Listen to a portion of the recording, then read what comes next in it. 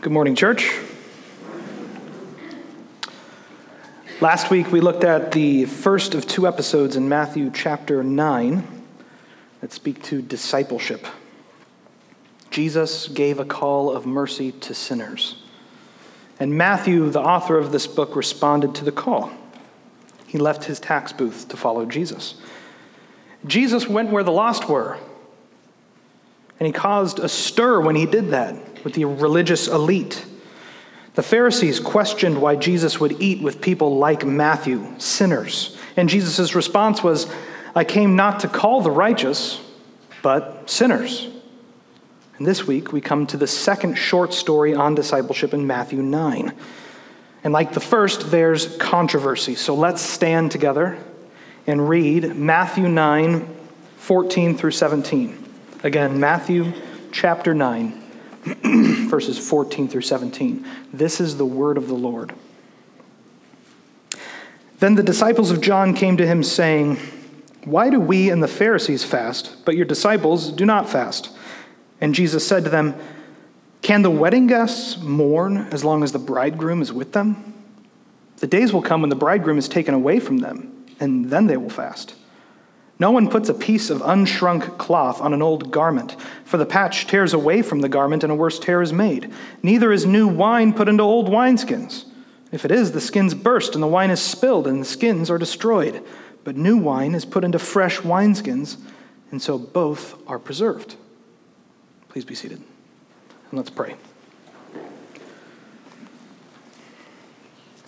Lord, we eagerly desire to understand your word.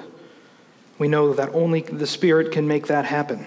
So we pray that you would move in our hearts today. Mold us and shape us to your image, Lord Jesus, by your word. In Jesus' name, amen. Nobody here will be surprised to learn that God has a good sense of humor. Well before Ed and Judy told me they wanted to get married on October 1st, I had planned to preach this text today. And God fits things together that we would not have expected. And it wasn't until the start of this week that I realized that our text today was about Jesus, the bridegroom. That's what he calls himself, the bridegroom. It's a metaphor or image that he uses to help his audience, to help us understand what our response should be to him. Jesus did not come to earth to leave things as they were. He did not come to maintain the status quo. He came to bring change, even religious change. And in our text today, we see that Jesus brings religious change in two ways. First, he brings it personally. Now, first of all, we shouldn't be afraid of the word religion. A religion is just any attempt to worship a God, and what we do is certainly that. The authors of the Bible weren't afraid of the word, neither should we be. Now, with that said, we should always keep in mind that our religion refers to more than mere ritual, amen? Which our text today hints at. We enjoy a personal relationship with the God that we worship in our religion.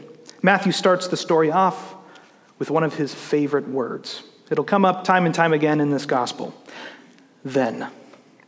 He wants us to understand these two episodes as related, coming right on the heels of the other. In Matthew 4, verse 12, we read, "Now when he," that is Jesus, "heard that John had been arrested, he withdrew into Galilee. Since that time, John the Baptist had been locked up in a cell. John had spoken out against Herod Antipas, who had taken his brother Philip's wife. So Herod had him locked up." You'll remember from last week, Herod Antipas was a regional governor over the northern area of Galilee. And eventually Herod would have John killed, but we'll learn about that more in Matthew chapter 14. Even after he was locked up, there were still men who called themselves disciples of John, carrying out his mission of calling the nation of Israel to repentance. John started a Reformation movement in Israel at the time of Christ, and these men were a part of that. And interestingly enough, there were some who continued to only follow John after his death, for a couple centuries, actually. We even meet a disciple turned Christ follower in Acts chapter 18, whose name is Apollos. Now, it was not John's intention to start a movement bearing his name. And he would have bristled at the thought of people calling themselves disciples of John and not following Jesus. After all, you'll remember, he was there to witness to the coming Messiah, the one crying out in the wilderness, "Prepare the way of the Lord." But people will make an idol out of anything, even good things. And they will find every excuse not to follow Jesus. And to be fair, these men are associates of John while he's still alive. And we don't know if they come to follow Jesus in the end, but we hear from John again in chapter 11. So we know he's alive during this time, and John's disciples are probably responding then to the same thing the Pharisees were responding to in last week's text. You'll remember what that was. It was the feast at Matthew's house, Matthew the tax collector. But their problem, the disciples of John, their problem wasn't who Jesus had dinner with, like the Pharisees, but that he didn't fast like they did. They ask, "Why do we and the Pharisees fast, but your disciples do not?" We can imagine this question being asked in two ways. We can hear them asking it judgmentally, right? Good Israelites fast, and you guys aren't fasting, so why not? Or we can hear them asking it earnestly and genuinely. "Jesus, help us understand why you don't fast while we do." And sometimes we're a little bit too quick to assign poor motivations to people, especially those who seem to be opposing Jesus in the scriptures. But I'd rather hear some generosity and genuine interest in their question, even if in the asking they align themselves with the Pharisees, who become a symbol of hypocrisy in the Gospel of Matthew. Pious Jews fasted twice a week, Mondays and Thursdays, which was a practice started by the ancestors of the Pharisees as one of the many rules that they required to be considered really religious, really pious, really good and sincere. But in the Old Testament, we only see one prescribed day when fasting was to occur, and that was the Day of Atonement. So these twice weekly fasts weren't exactly biblical. But Jesus doesn't respond to them in that way. He doesn't condemn them for that. We might imagine us responding, "Well, you're not doing something biblical. I'm being really biblical." But he answers a different way. He says, "Can the wedding guests mourn as long as the bridegroom is with them?" His response is simple. Just as it would be absurd for the wedding party to ritually mourn during a wedding in the presence of the groom, so it is absurd to mourn when Jesus is present. Jesus is the bridegroom. And when the bridegroom is around, it's time to rejoice, not time to mourn. Now, many commentators see this as a very important Christological moment. Jesus talking about himself as God. You see, God calls himself Israel's husband in the Old Testament quite a bit. One example is Isaiah 54:5. "For your Maker is your husband, the Lord of hosts is his name, and the Holy One of Israel is your Redeemer, the God of the whole earth he is called." That imagery of God as Israel's husband is throughout the prophets. We talked about it in the book of Micah. The whole book of Hosea is all about God being Israel's husband. And so the image of the bridegroom was often applied to the coming Messiah. So when Jesus calls himself the bridegroom, he's not just using a metaphor for how we should respond to his presence. He's also saying, "I'm the long-awaited Messiah, the bridegroom." And the New Testament picks up this imagery, especially in the book of Revelation, where the consummation of history is the marriage supper of the Lamb. And in John chapter 3, John the Baptist even says, "The one who has the bride is the bridegroom. The friend of the bridegroom who stands and hears him rejoices greatly at the bridegroom's voice." And so in this metaphor that John the Baptist uses, he likens himself to the best man at Jesus' wedding. Is Jesus using John the Baptist's language for his disciples to help them understand? Probably. Jesus is the long-awaited Messiah that will purify and strengthen his bride, the church. Amen? But this doesn't mean Jesus' disciples never fast. He goes on, "The days will come when the bridegroom is taken away from them, and then they will fast." This is the first time that Jesus makes a public statement about his death in the Gospel of Matthew. And I bet it was jarring for his hearers. The disciples will slowly come to grips throughout the Gospel with this truth. But until now, they've only enjoyed Jesus' growing popularity and an ever-present joy with him and an expectation of his continued prosperity. I wonder what passed through their minds when they heard these words. There will come a day when the bridegroom is taken away. Which doesn't fit very well with the metaphor Jesus is using. Bridegrooms don't get taken away. They receive a bride. But Jesus fully applies the title of bridegroom here to himself and says, he will be taken away. Indeed, he will be taken to the cross. And between his death and resurrection, the disciples did their fair share of mourning.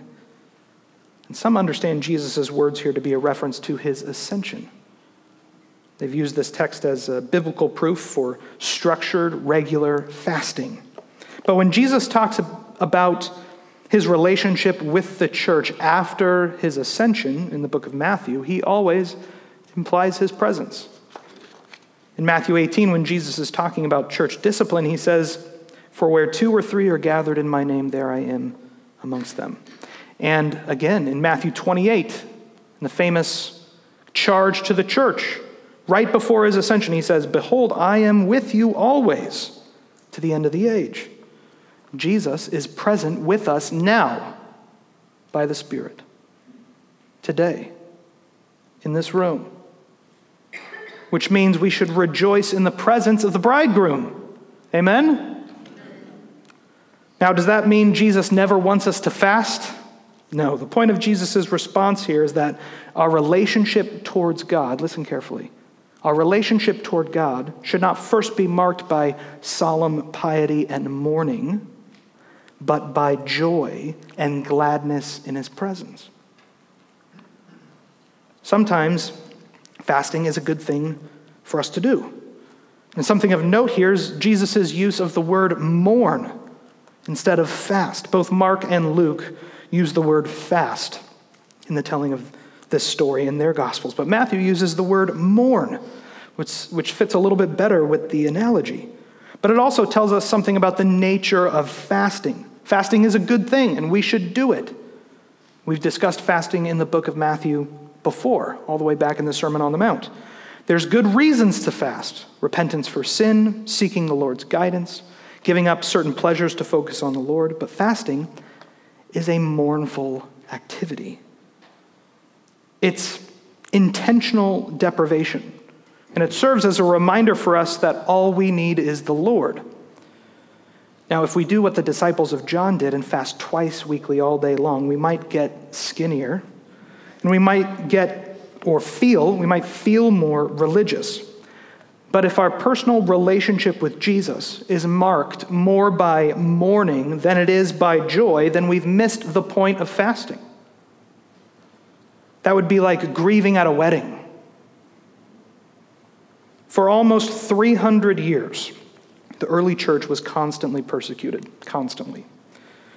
They were fed to lions, burned at the stake, hunted down, some were even crucified. Martyrdom became an important part of early Christianity. Martyrs were looked at like the most Christian Christians. They were considered blessed by the Lord because they got to look like him in his death. And truly, they were blessed. That is scriptural. It's true. But then Christianity was legalized. And then it became the official state religion of the Roman Empire. So then how would everybody know who the most Christian Christians were if there weren't martyrs anymore? They weren't being killed in the great circus of Rome. So some took to the life of asceticism or intentional bodily deprivation. They moved into the desert and they became hermits. They became known as the Desert Fathers, the most famous of which was Anthony the Great. Now, the church has venerated these men and women for their purity in their religion and for their piety, and there is no doubt that they loved Jesus with all of their hearts. Some of them, like Anthony, even founded communities and practiced discipleship. But is that the life Jesus has called his followers to. There are times in our life when we're called into the desert of affliction and deprivation, times of suffering and persecution. But at the end of the day, the life of a Christian should not be measured by their solemn piety, their downcast face, and their regular fasting and self-deprivation. It should not be measured by their efforts, even efforts to harm themselves and seek separation from community. Those are not the most Christian Christians. Rather, our personal relationship with Jesus in community with fellow believers should be marked by joy and our growth in the fruit of the Spirit and in our peace with Christ. We need to remember the words of Jesus in Matthew chapter 6, verses 17 through 18. When you fast, anoint your head and wash your face, that your fasting may not be seen by others, but by your Father who is in secret. And your Father who sees in secret will reward you. And so when the Lord brings you to a time of fasting, time of affliction and mourning in your life, do it in secret, Jesus says, between you and God. Above all, seek joy and contentment in Christ, who is our all in all. Now, I'm not telling you to put on a mask of joy. Act like you're happy. Rather, the fruit of the Spirit is something that wells up from inside of you. Joy is a fruit of the Spirit. So even in affliction, even in suffering, we find contentment in Christ, which overflows outward. Even in mourning, we see Jesus as all we need. Amen? The disciples of John asked Jesus why he and his disciples didn't fast. Jesus' first response sought to change the personal religious practices of the people asking the question. It was time to celebrate Emmanuel, God with us. And now remember, Jesus calls us to mourn over our sin in repentance. But that's not the state he leaves us in. He ultimately calls us to rejoice with the bridegroom. But it seems like they and the Pharisees, John's disciples and the Pharisees, were hesitant to accept that Jesus was the bridegroom, that he was Emmanuel. So imagine being invited into the party, into the presence with Christ, to the feast, and saying, "No, I like the fast out here. I prefer my own approach to righteousness and piety." What a bummer. How horrible would that be? But many of us are left in that state. Unless our personal religious practices are changed by the love and joy of the presence of Christ, we too will be left out of the party. Second, Jesus brings religious change structurally. In further response to the disciples of John, Jesus gives two short parables, verses 16 and 17. In verse 16, we read the first parable. "No one puts a piece of unshrunk cloth on an old garment, for the patch tears away from the garment, and a worse tear is made."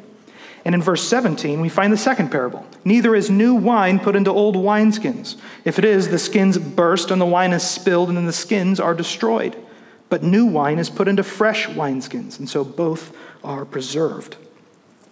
And then Jesus doesn't explain the parables. He doesn't decode them. He doesn't even do that for his disciples. So we need to rely upon the guidance of the Holy Spirit here and do some really careful Bible reading to find out what Jesus means for us. The parables are similar in meaning, and their differences are in their emphases. Both parables take their examples from the everyday life of a first-century Jewish person. And they're both told in the negative, meaning Jesus implies their absurdity when he says, "no one" and "neither." People don't do these things. The first parable invites us to imagine a piece of valued clothing in need of repair. How would you go about doing it? The best way is to find a piece of similar cloth to use as a patch if you really wanted to preserve this piece of clothing. Something that's ready to be applied. But in this example, the unshrunk cloth is not appropriate for patchwork because it does not match. It's incompatible. The unshrunk cloth, literally in the Greek, is more like unfold cloth, is a reference to a piece of cloth that has not been fulled by a fuller properly. It hasn't been washed and combed and pre-shrunk.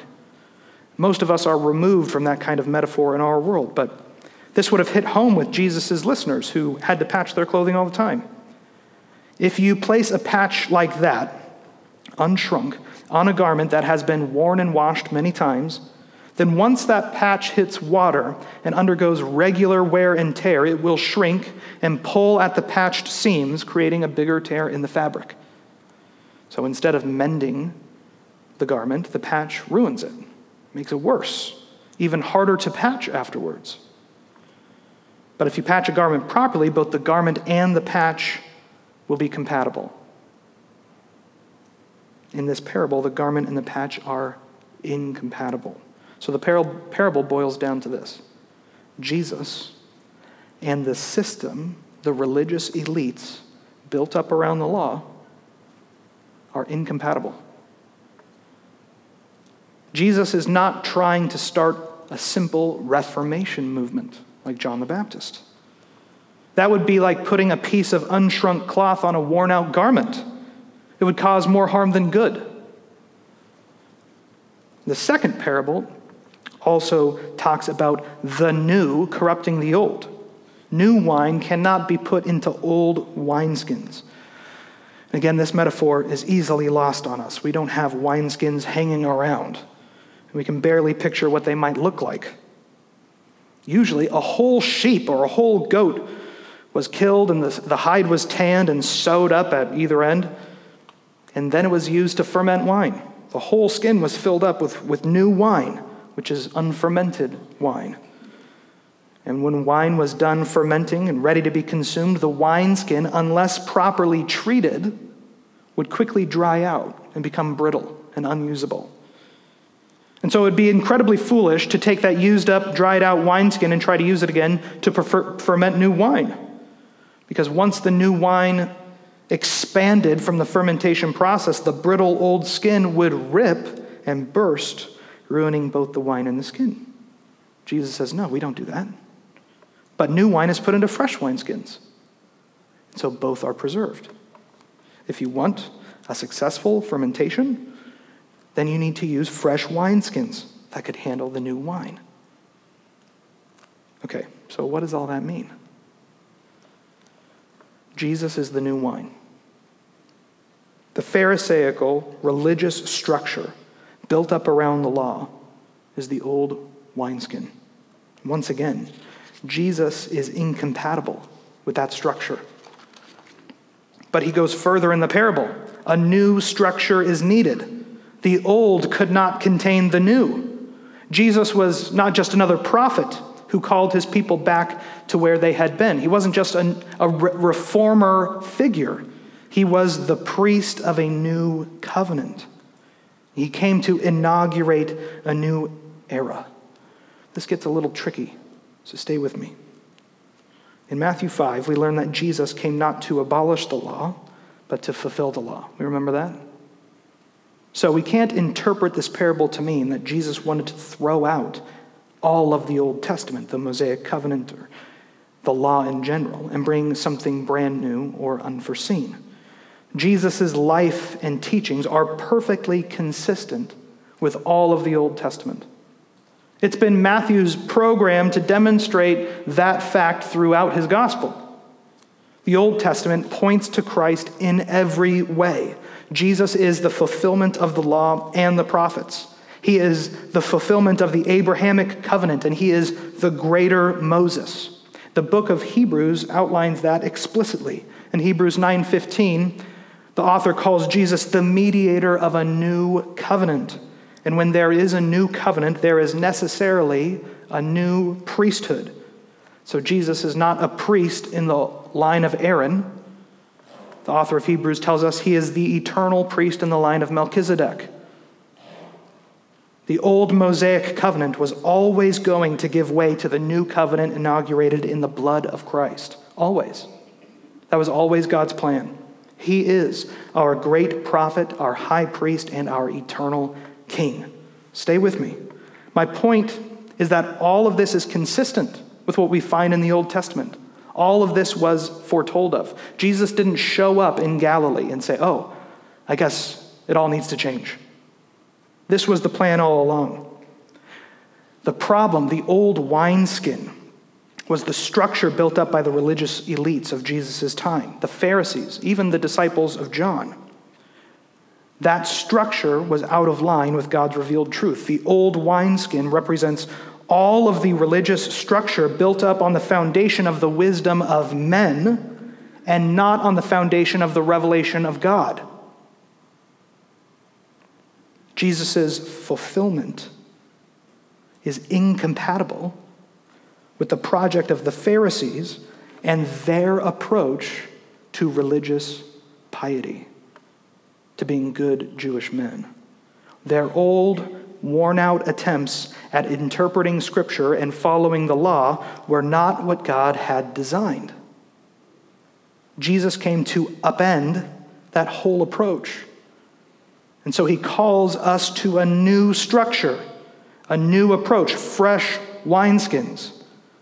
And so that's worked itself out in history. At first, the Jesus movement, the Way, was a small sect within greater Judaism. They met in the temple. They followed certain kosher laws. They were mostly made up of Jewish people. But very quickly, the church differentiated itself from Judaism, especially after the temple fell. They had different places of worship. Gentiles were fully equal with Jews in the grace of God. And as the years rolled by, the church became something entirely distinct. New structures were built to encourage and expand Christ's influence on the world. The gospel was brought to every corner, and every people group was called to join.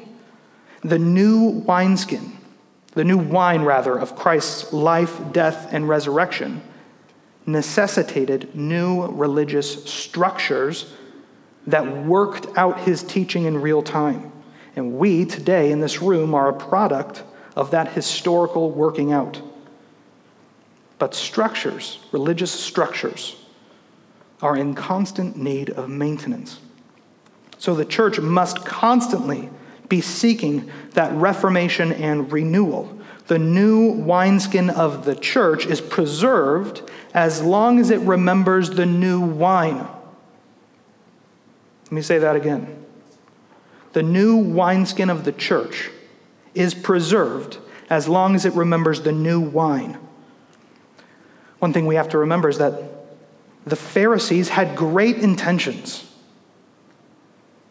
They wanted to see people follow the law. Remember, the history of Israel in the Old Testament is a story of constant failure and idolatry and exile and return. But the Pharisees wanted to end that cycle. And in some ways, they succeeded. But even with good biblical intentions, their structures failed because they failed to anticipate Jesus the Messiah, the suffering servant. In the same way, the church has built up structures for worship. But unless we have an eye toward the will of God, we will end up being a worn-out old wineskin. The reformers of the 16th and 17th centuries understood this. So they had a favorite Latin slogan for this principle. Ecclesia reformata semper reformanda. The church reformed, always reforming. We must always be brought back to the life, death, and resurrection of Christ. Once we lose sight of the scriptures and the new wine that Jesus brought, we will find ourselves as old wineskins. Heaven forbid that's true for this church. Amen? So it isn't constant change just to change. It isn't change just to get new people. It's constant refocusing on the words and life of Jesus. So what does that mean for us individually? Just as it is the role of every Christian to enjoy the presence of Christ as the bridegroom, so it is the role of every Christian to participate in the new structure of the church where the new wine is stored. Heaven forbid we get worn out because we lose sight of Jesus. No, we have experienced the grace of God in Christ because of the cross. Attempts to justify ourselves, like the Pharisees, through our good works are irrelevant. They are the old wineskin. The cross shows us the new wine, and it is by faith that we participate in it.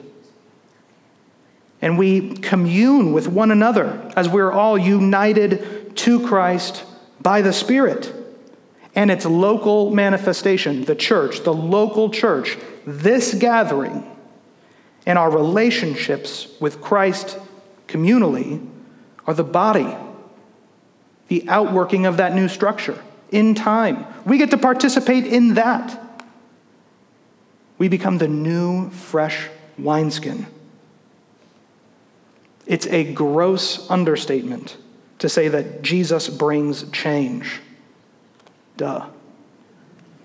But sometimes it's helpful to see exactly how he brings change. And this text shows us two distinct ways.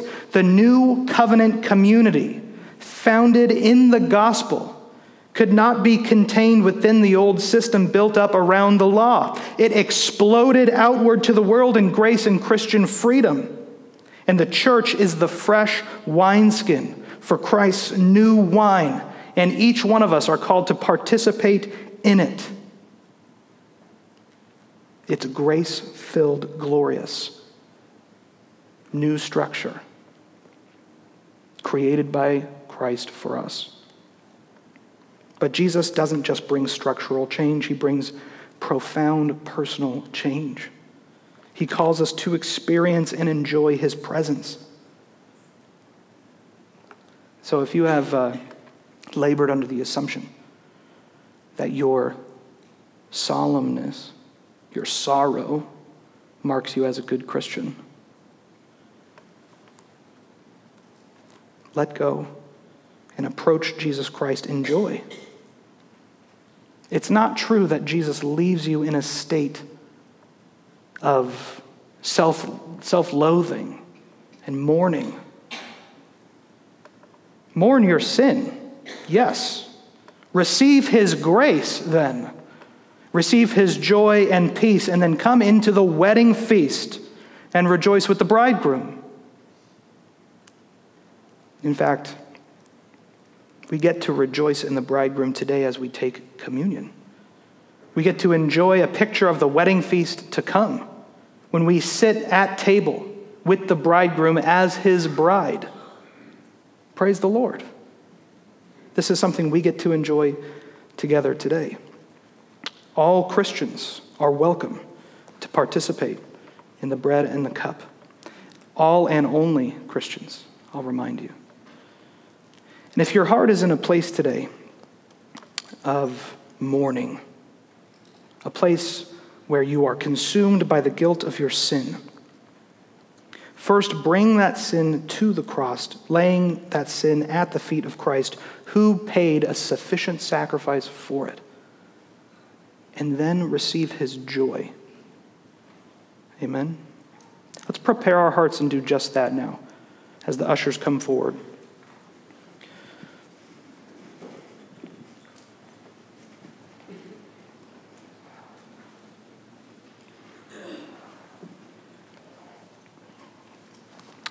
Lord, we are so grateful to you that you brought the new wine of your life, death, and resurrection, the new wine of justification by faith alone. Lord, we pray that you would encourage us this morning in your word. And as we partake of these elements, Lord, we ask that you would draw our attention to you. Your word says that every time we partake of it, we proclaim your death until you come. So that's what we do this morning. In Jesus' name, amen. Here at Lake Morton, we pass out the bread first, which you're encouraged to take all together with us. I'll lead us in that. And then we pass out the cup as a separate thing. We do that intentionally so that you can be aware of the communal aspect of the Lord's Supper and the personal aspect, that Christ's blood was shed not just for us corporately, even though that's true, but you personally. So I'm excited to take this with you. Ushers, please come forward.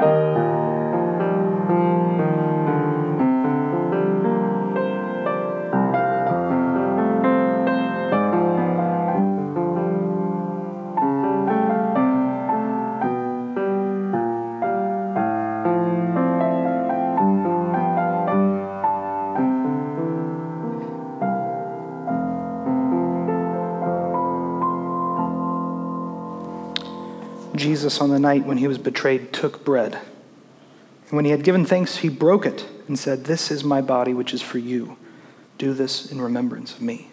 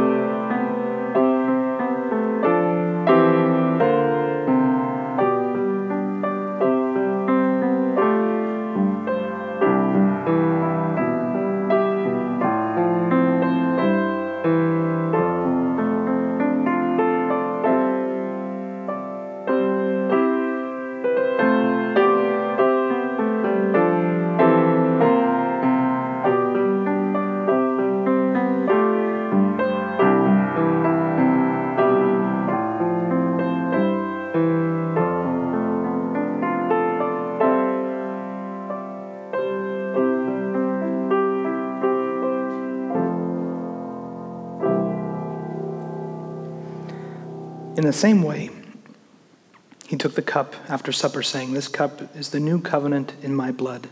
Do this as often as you drink it in remembrance of me."